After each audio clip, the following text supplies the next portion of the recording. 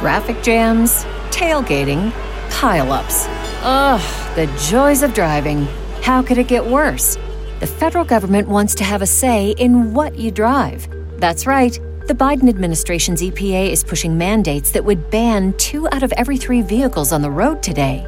Don't let Washington become your backseat driver. Protect the freedom of driving your way. Visit EnergyCitizens.org. Paid for by the American Petroleum Institute. Hello, it's Basha Cummings here, and you're listening to the Slow Newscast. This week, we're going to a cold street, a place where the sun never quite reaches. Since 2016, Nazanin Zaghari-Ratcliffe has been held hostage in Iran. Why? Well, that's what my colleague Kerry Thomas has investigated for this week's episode. It's a story about a little-known debt, some missing tanks, and a woman stuck in a system bigger and more complicated than she or her husband ever realised. You're listening to Nazanin Trapped in Whitehall. Over to Kerry.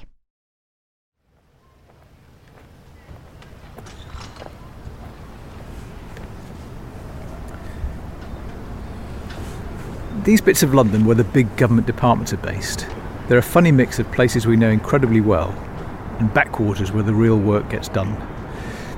This is King Charles Street. It's one of the quiet spots.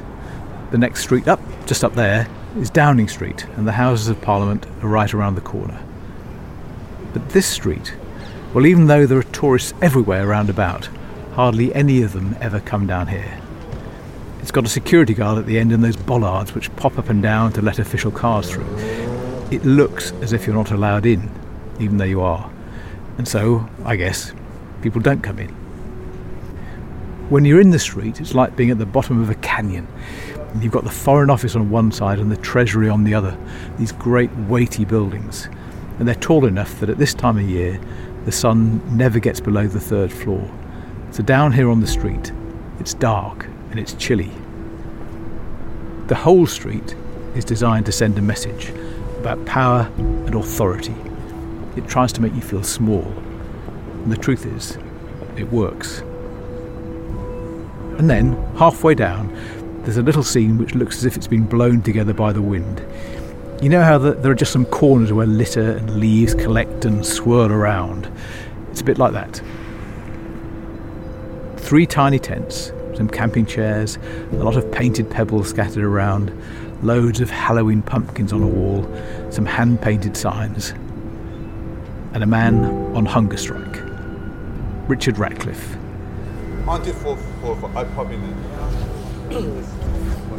He's here because his wife, Nazanin Zaghari-Ratcliffe, has been held hostage in Iran for 5.5 years. It's the second hunger strike Richard's done for Nazanin. He's at pains to say that the first one was outside the Iranian embassy. Nobody wants to excuse hostage-taking, and Iran takes hostages. But he's here, here particularly, because he thinks if people inside these buildings had done the right thing 20 years ago or 10 years ago, his wife would never have been taken. And if they'd done the right thing 2 or 3 years ago, she wouldn't still be where she is now. I'm Kerry Thomas, and in this week's Slow Newscast, I'm on the trail of a mystery. The mystery of why the British government has never paid a debt it owes to Iran, when nearly everyone involved seems to say it should. And how Nazanin Zaghari-Ratcliffe is still caught up in the machinations over it.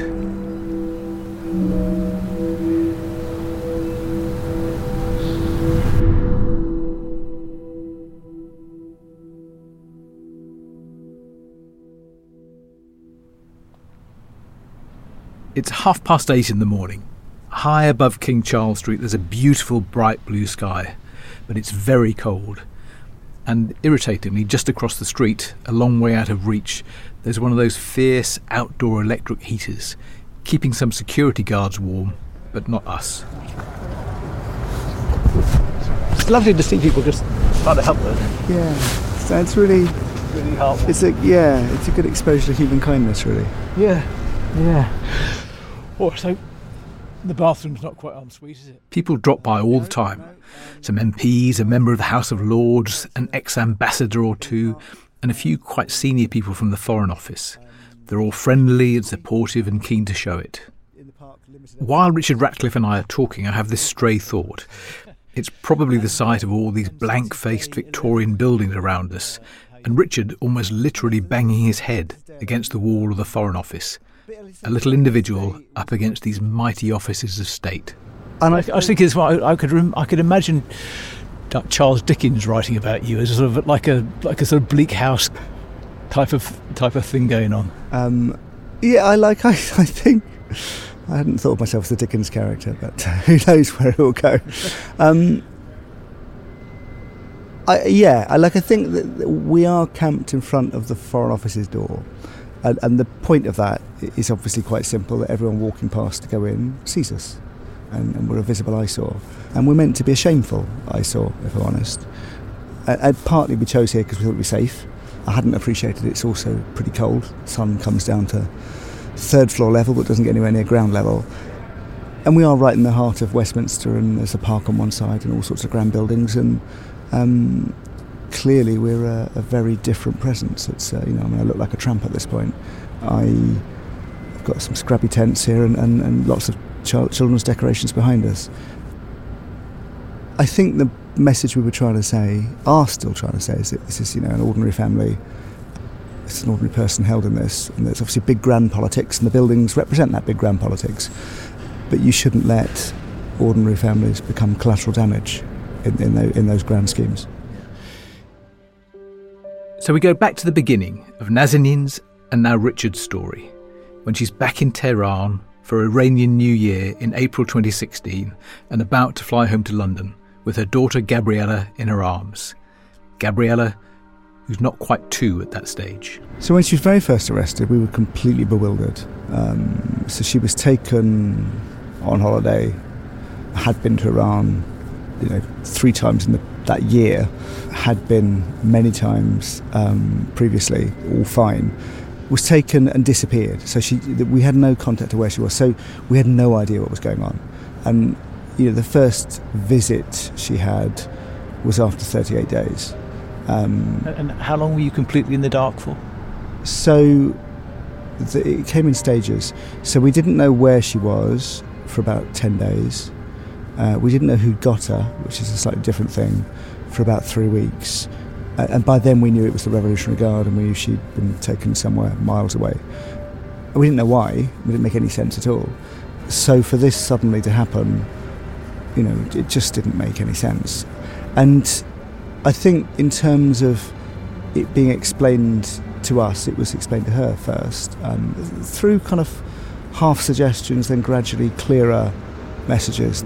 The message that came to us from, what came to her from the interrogator said, listen, we're holding you to make the British reach the agreement.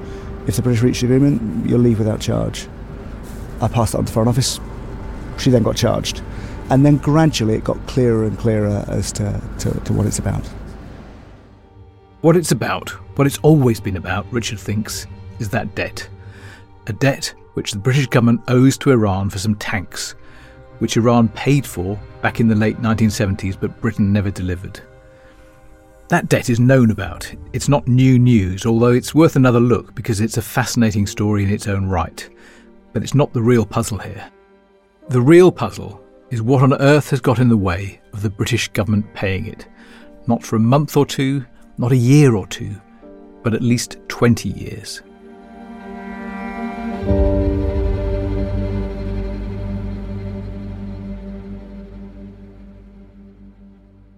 I don't want to turn this into an astrology podcast. I've got a feeling that market might be quite well catered for, but sometimes the stars do seem to line up in a particular way. Nazanin Zaghari was born in Iran on Boxing Day 1978. There was already chaos all around her, a revolution in progress. And 37 days later, 2 events started playing out, which are still shaping her life today. On the 1st of February 1979, Ayatollah Khomeini flew back to Iran in triumph from his exile in Paris. The Iranian Islamic Revolution had a form and a figurehead. For the last 7 days, Tehran and other cities have seen violent clashes between troops and demonstrators demanding Khomeini's return. But at 10 minutes to 10, Khomeini was being helped down the steps of his chartered Air France jet to set foot on Iranian ground for the first time in 15 years. The people were in a frenzy to catch just a glimpse of the man they revere like a god.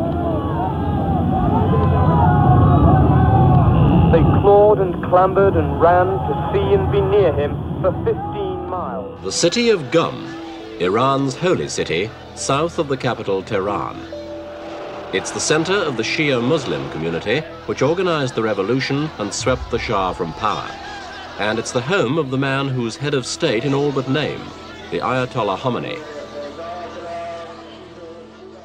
5 days after the Ayatollah got off the plane, on February the 6th, 1979, the British government cancelled a deal it had signed with the Shah of Iran, the Shah who was now enjoying his own taste of life in exile because he fled the country before the Ayatollah arrived, to supply 1,500 chieftain tanks and 250 armoured vehicles. When the deal was cancelled, only 185 of the tanks had been handed over. At the time, the whole contract was worth something like £300 million, and there was something very odd about the way it was structured.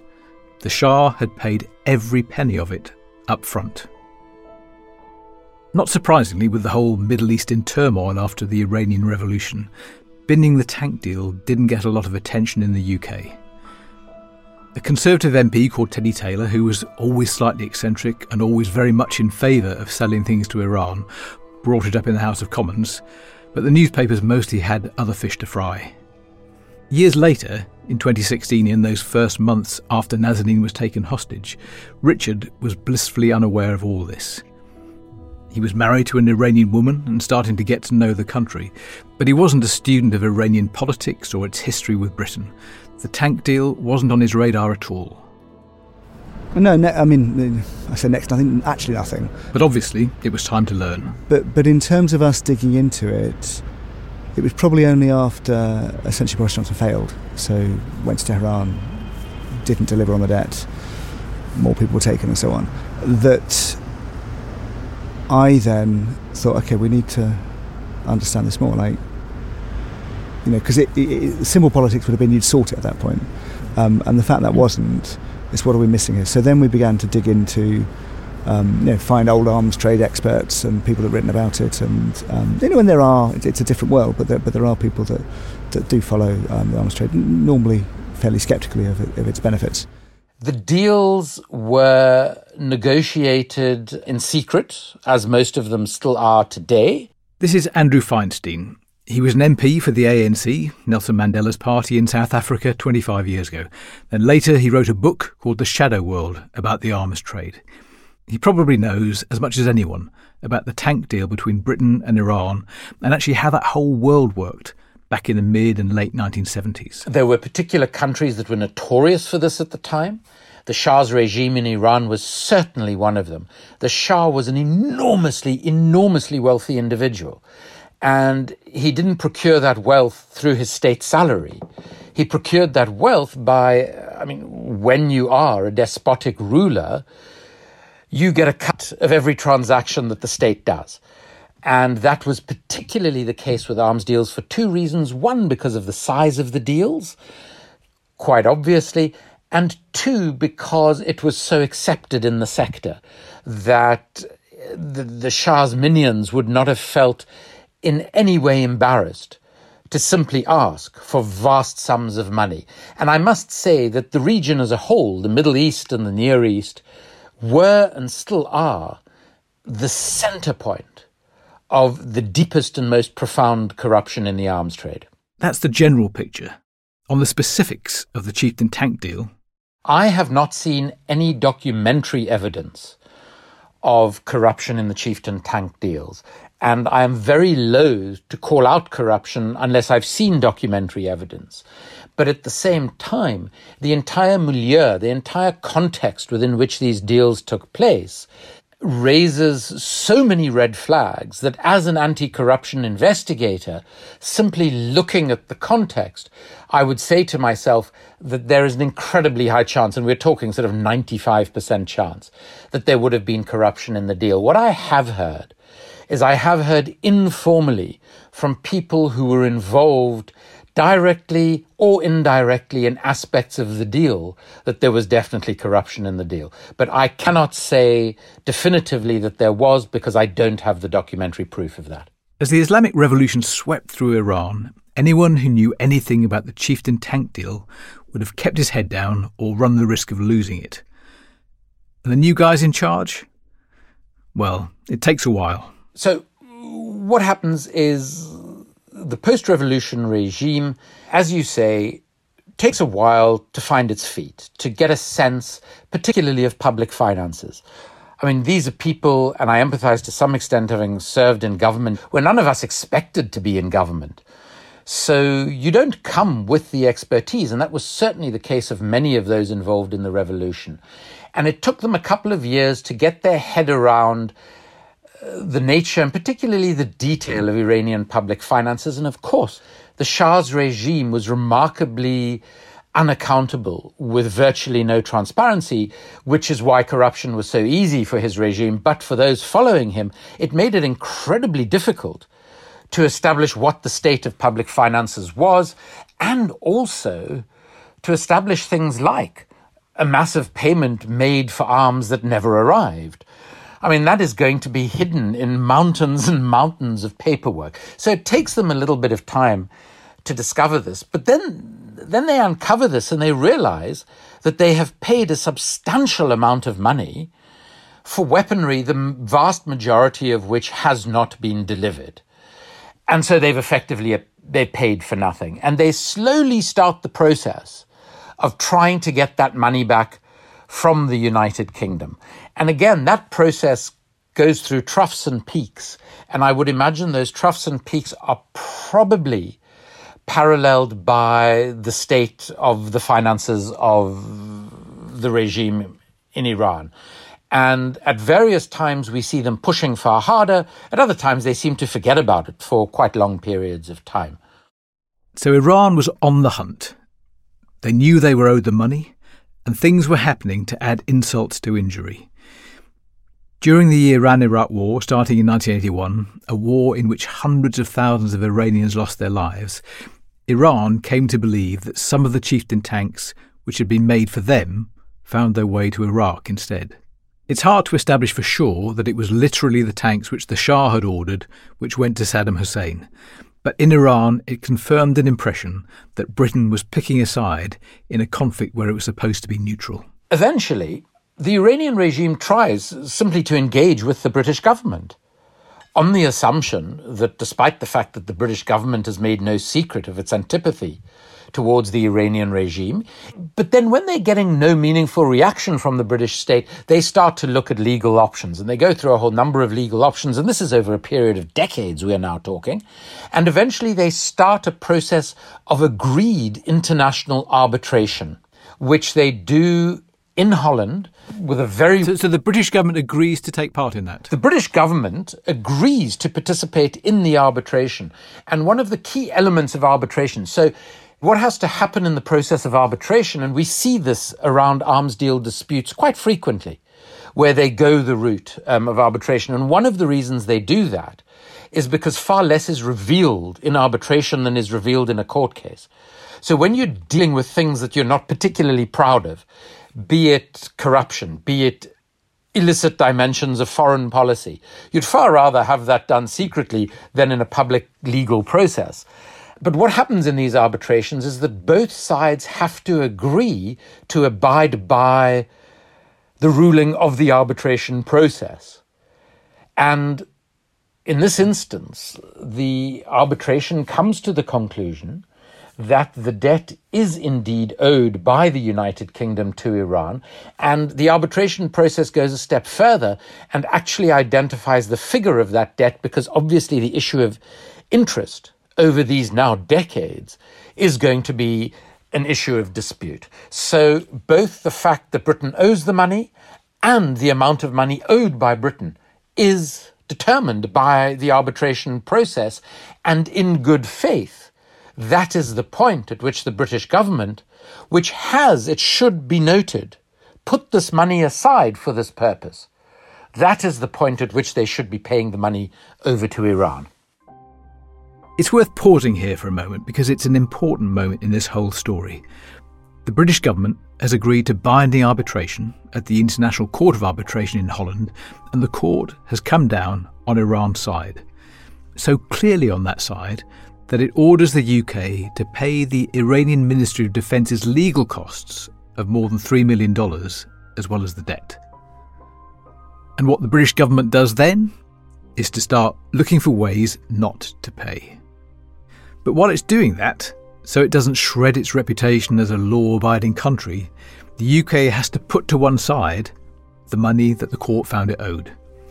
So that's what it does in December 2002. It puts £382.5 million into a special account. And that money still sits there. Except today, because it's been getting interest, it's more like £500 million.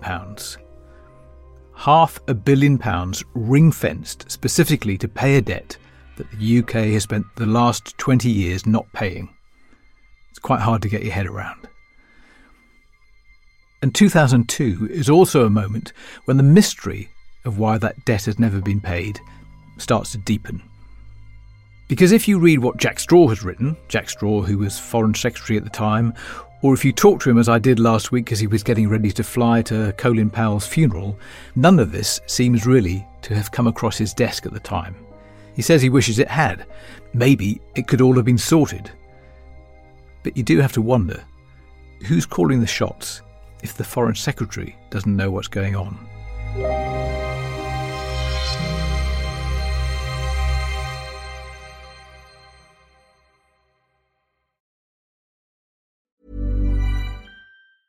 Life is full of awesome what-ifs, and some not so much, like unexpected medical costs. That's why United Healthcare provides Health Protector Guard fixed indemnity insurance plans to supplement your primary plan and help manage out-of-pocket costs. Learn more at uh1.com.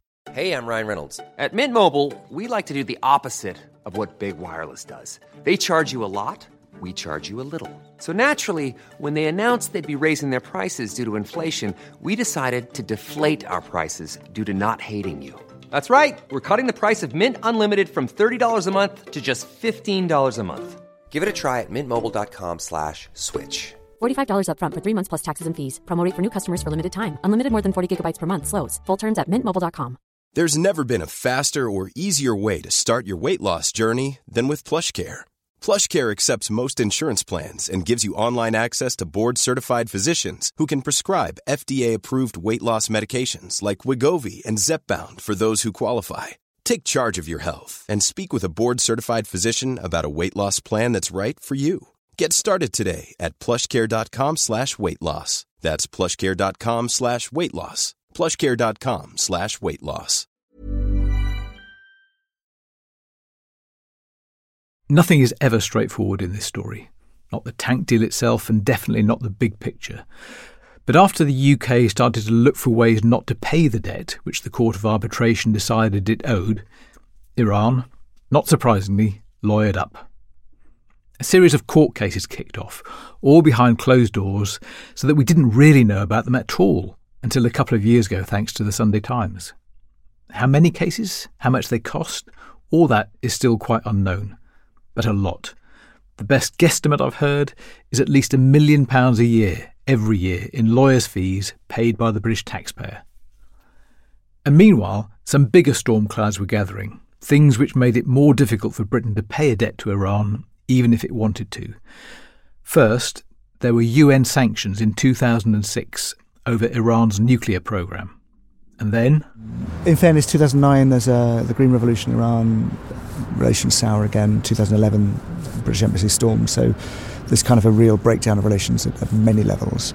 2013, the Iranians sent a delegation over to negotiate solving the debt, and they get arrested at the airport, put in a detention centre, and then put back on a plane. And do you think of that moment as a deliberate attempt by the British government to frustrate the whole process? Yeah, I think probably not the guys that issued the visas, but the guys that, said, listen, put them in detention centre. It's a very clear slight, and it would have been experienced by the Iranians as a deliberate conspiracy, I would think. It probably, so it would be a seething resentment going forward. So now we're in 2013. Nazanin Zaghari-Ratcliffe is still free. She's married to Richard by this point, and it won't be long before Gabriella is born. But it's as if you can see what's about to happen to them all just over the horizon. And that strange incident which Richard mentioned is part of the build-up. It goes by relatively unnoticed at the time, in the UK anyway, but definitely not in Iran. A group of Iranians are given visas to come to London to try to get some movement on the tank debt. When they get to Heathrow, with their papers in order as far as we can tell, they're arrested and shoved into a detention centre. Then, a couple of days later, they're sent home. However, fast forward to 2013, and Iranian officials who set out with UK visas issued by the Foreign Office come to this country to access the services of the Commercial Court. On landing at Heathrow, their passports are removed from them, their visas are revoked, and they are detained for a number of days in 2 asylum centres. Ben Wallace is a Conservative MP and not a renegade. He's Defence Secretary now, so what he said in Parliament then, that something about the way the Iranian delegation was treated didn't smell right, is worth paying attention to. Not a particularly British way to resolve an issue, especially seeming we had only recently issued their visas. Now, that is a worrying sign. The Home Office to date has not been willing to give me a full explanation of the reasons behind that. However, I'm sure that they would be careful, because any court, any judge, would look very poorly on something that is not done without a valid reason, as it involves access to legitimate justice and our courts. It's the Home Office which handles immigration, of course. We've spoken to someone who was pretty senior in the Home Office at that time, and he told us he's got no recollection of this incident, none at all. But the Iranians still remember. For them, it was a public humiliation that's had long-lasting consequences. And it's the same mystery again. There are big things happening, important decisions being taken by someone in the British government, things which throw sand into the machinery which is trying to fix the tank debt. And who's calling the shots?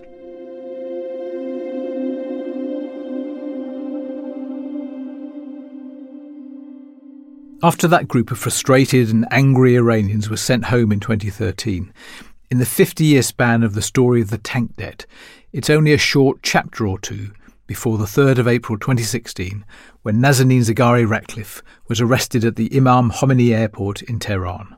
She was sentenced later that year to 5 years in prison.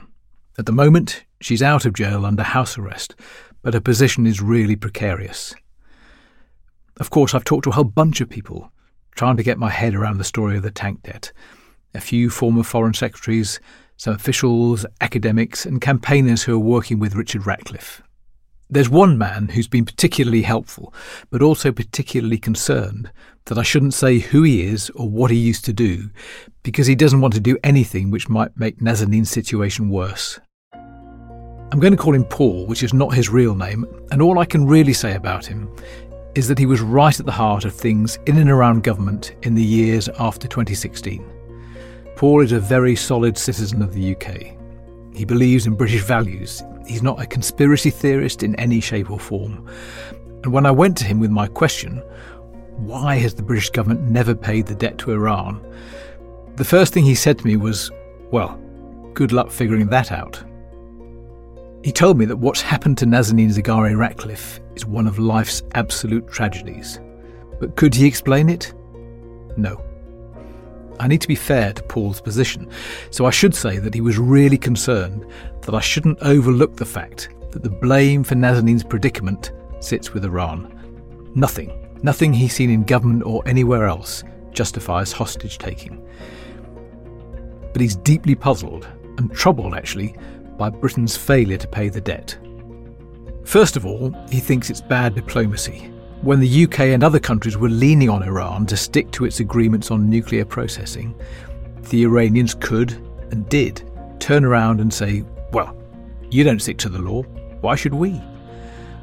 And Paul thought there were ways to make absolutely clear that Britain wasn't paying a ransom. The problem was, he said, the longer things went on, the more it looked like one.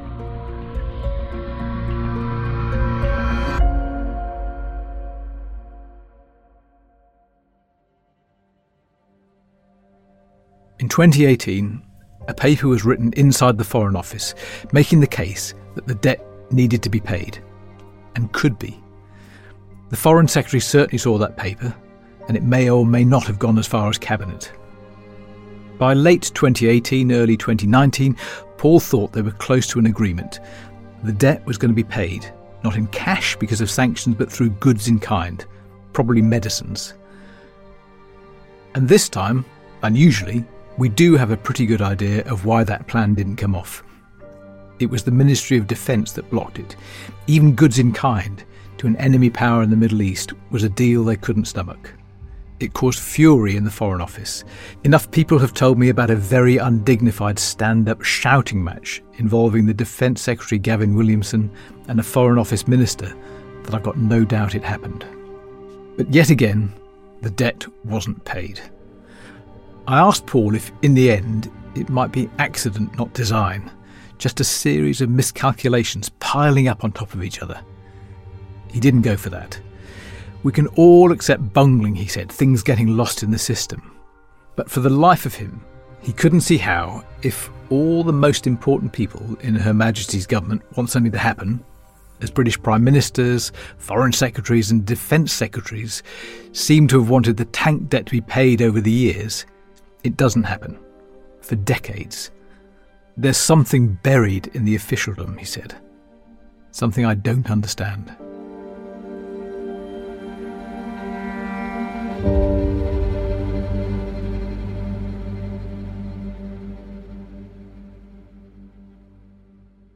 My name's Richard Ratcliffe. I'm the husband of Nazanin Ratcliffe. I'm here on hunger strike on day 13 in the British Foreign Office.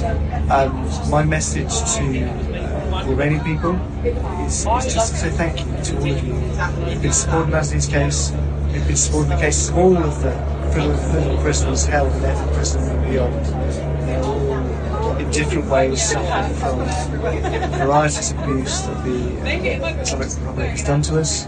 So thank you to all for walking along this walk with us and for all your own battles. One day it will be better. Thank you. I'll pop in and see him either tomorrow or Friday. But in the text messages I've been getting, he seems in good spirits. It's something I don't think I could do, I must say. It's quite remarkable. But what the two of them have gone through, it does make you realize. I mean, you know, I served in government at a very unique time, because it was just after the 94 elections and everything. And there were a huge number of people who just weren't conventional politicians. Of course, we discovered there were a lot who were. But it does bring home to me both about senior politicians and senior bureaucrats, is just how heartless they can be and how they almost sociopathically cut themselves off from the real consequences of either their decisions or their failures to act. I don't think there's a legal problem. I don't think there's a technical problem. I think there's a political problem. So the political problem is often expressed as that the MOD over there doesn't want to give a lot of hard cash to some power they regard as an enemy in the Middle East. Yeah, so it's actually gone in phases. At the beginning, the Treasury was blamed. So when Boris Johnson was Foreign Secretary, it was the Treasury were the bad guys and they were the ones blocking it. When Jeremy Hunt was Foreign Secretary, the MOD were the bad guys and they were blocking it, and for exactly those reasons, because it would give bad guys money and they would do bad things with it, which is all well and good, except we've done plenty of other settlements with Iran giving the same bad guys money. So, this particular pot of money is no more toxic than any other pot of money. Money is fungible. I don't see that argument these days. The argument I see in newspapers and given to ministers is more it's the Americans that wouldn't want it and we don't my sense of it is those are all a bit sort of straw men. My sense of it is there's obviously a long-term resistance that I don't, why it wasn't paid for 38 years before we came along the scene, I'm not sure. It's a different call to not pay it when you've got your citizens being held hostage, but presumably those reasons still exist. But it feels like there's an aspiration from the UK to bring Iran back to the nuclear deal, to bring America back to the nuclear deal. And my sense is that essentially, in a perverse way, Nazanin's become an asset to incentivise Iran to come back to the table. And so if, you re-engage in negotiations, if you get to this point in negotiations, then all this good stuff can happen. And that's essentially the fight behind closed doors we've been having. Saying, listen, this is a simple transaction. They've been used as a bargaining chip in a very cynical way for 5.5 years. But rather than address that transaction and address its moral hazard, you've diverted us into your own agenda. Yeah. But isn't that even more terrifying in a way? Because you're sitting here hoping that if the tank deal is sorted, Nazanin comes home. The problem you just mentioned to me is that maybe there's another thing. Well, I think it's still true that if the tank debt's sorted, she'll come home. I think it's just the tank debt won't be sorted until part of a wider jigsaw, and it's been muddled into stuff it didn't need to be. We were part of a £400 million problem. We're now part of a $1 trillion problem. I still think for us, the milestone is the debt being paid, and always has been. In fairness to the Revolutionary Guard, they are hard-nosed, but they run a business. And so if you meet their terms, you get delivery. Yeah. If one thing has changed in the debate about whether or not to settle the tank debt, at least it's more public now. It came up in Parliament the week before last. Can I warmly welcome my successor's successor to her place, although saying so makes me feel rather old. And she will know that Richard Ratcliffe, Nazanin's husband, has restarted his hunger strike this week. She'll also know that Nazanin is not going to come home until we pay the debt that we owe Iran for the Challenger tanks that the Defence Secretary has accepted we do owe Iran. So may I ask her, when are we going to repay that debt? And what will she do to make sure that hostage-taking never pays going forward? That was a question from Jeremy Hunt, who was Foreign Secretary in 2019 when Paul thought a deal was within touching distance, to Liz Truss, who's Foreign Secretary now. Foreign Secretary. Well, I have huge sympathy for Nazanin and Richard Ratcliffe, and I've spoken to both of them about the terrible situation Nazanin faces. It is imperative that she is not put back into jail in Iran. I am working as hard as I can, both directly with the Iranian authorities, and I had a meeting with the Iranian ministers, as well as our international allies, to bring Nazanin and the other UK detainees home. You're left with a sort of weary, here we go again feeling. But to be fair to Liz Truss, she was answering on the hoof, so it's hard to know how much to read into a bog-standard answer to what she would have known was a tricky question. So then there's the bigger picture. Everyone you talk to says Boris Johnson is not opposed to paying the debt. Back when he was Foreign Secretary, there were even reports that he'd started to make arrangements to get it paid. The Defence Secretary, Ben Wallace, who smelled a rat when the Iranian delegation was expelled in 2013, he's happy to pay. If Liz Truss comes to the same conclusion, the three offices of state that matter in this equation will all be led by people who are willing to find a way to put the debt question to bed. Will that be enough? If it's not, if again, mysteriously, the consent of all the top ministers who have a dog in the fight is not enough to allow that money, which has been set aside for 20 years expressly for this purpose, if it's not enough to allow that to be handed over, where do we begin to make sense of how Britain really works?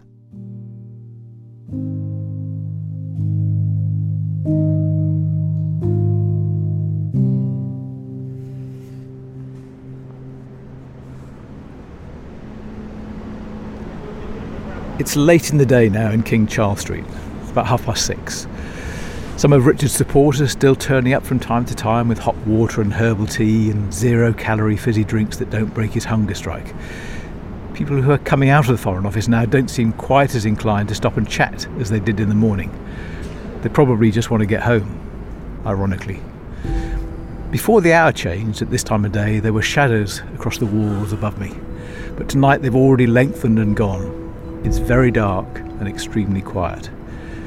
Just across from me, Richard's tent is glowing gently from the inside, from his little torch, but it's not a strong enough light to cut through the blackness all around. There's something really unsettling about this part of London, something about this implacable face it presents to the world.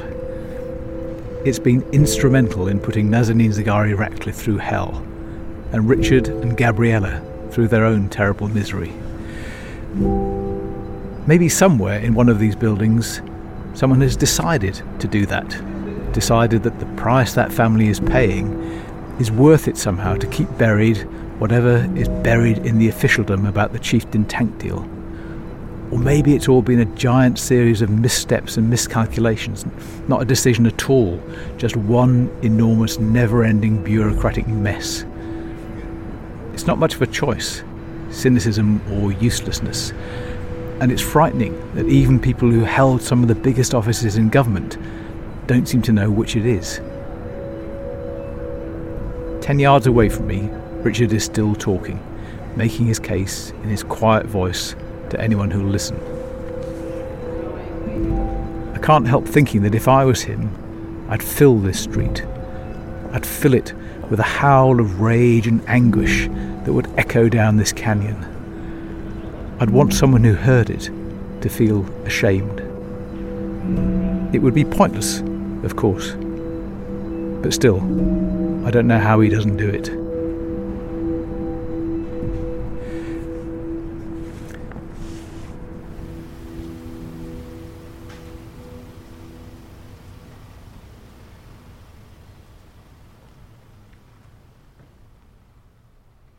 Thanks so much for listening to this episode of the Slow Newscast. Now, if you haven't listened to our new series, Sweet Bobby, then what are you doing? Go and listen to it right away. It is an extraordinarily gripping story about a catfishing scam, and it's presented and reported by my colleague Alexi Mostras.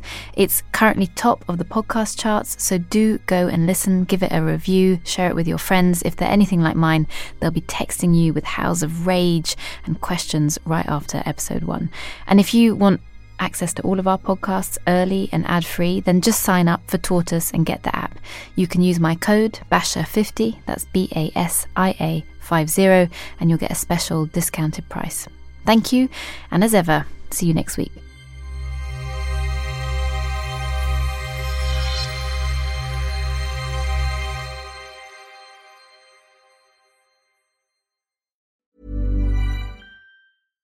How do you solve a crime in reverse? When you believe that someone was murdered, but have no clue who the victim was? We have to do our job, and we have to find out, who did they kill? If it's possible. How are we going to do that? I'm Jake Halpern, and this is Deep Cover: The Nameless Man. Listen on the iHeartRadio app, Apple Podcasts, or wherever you listen to podcasts.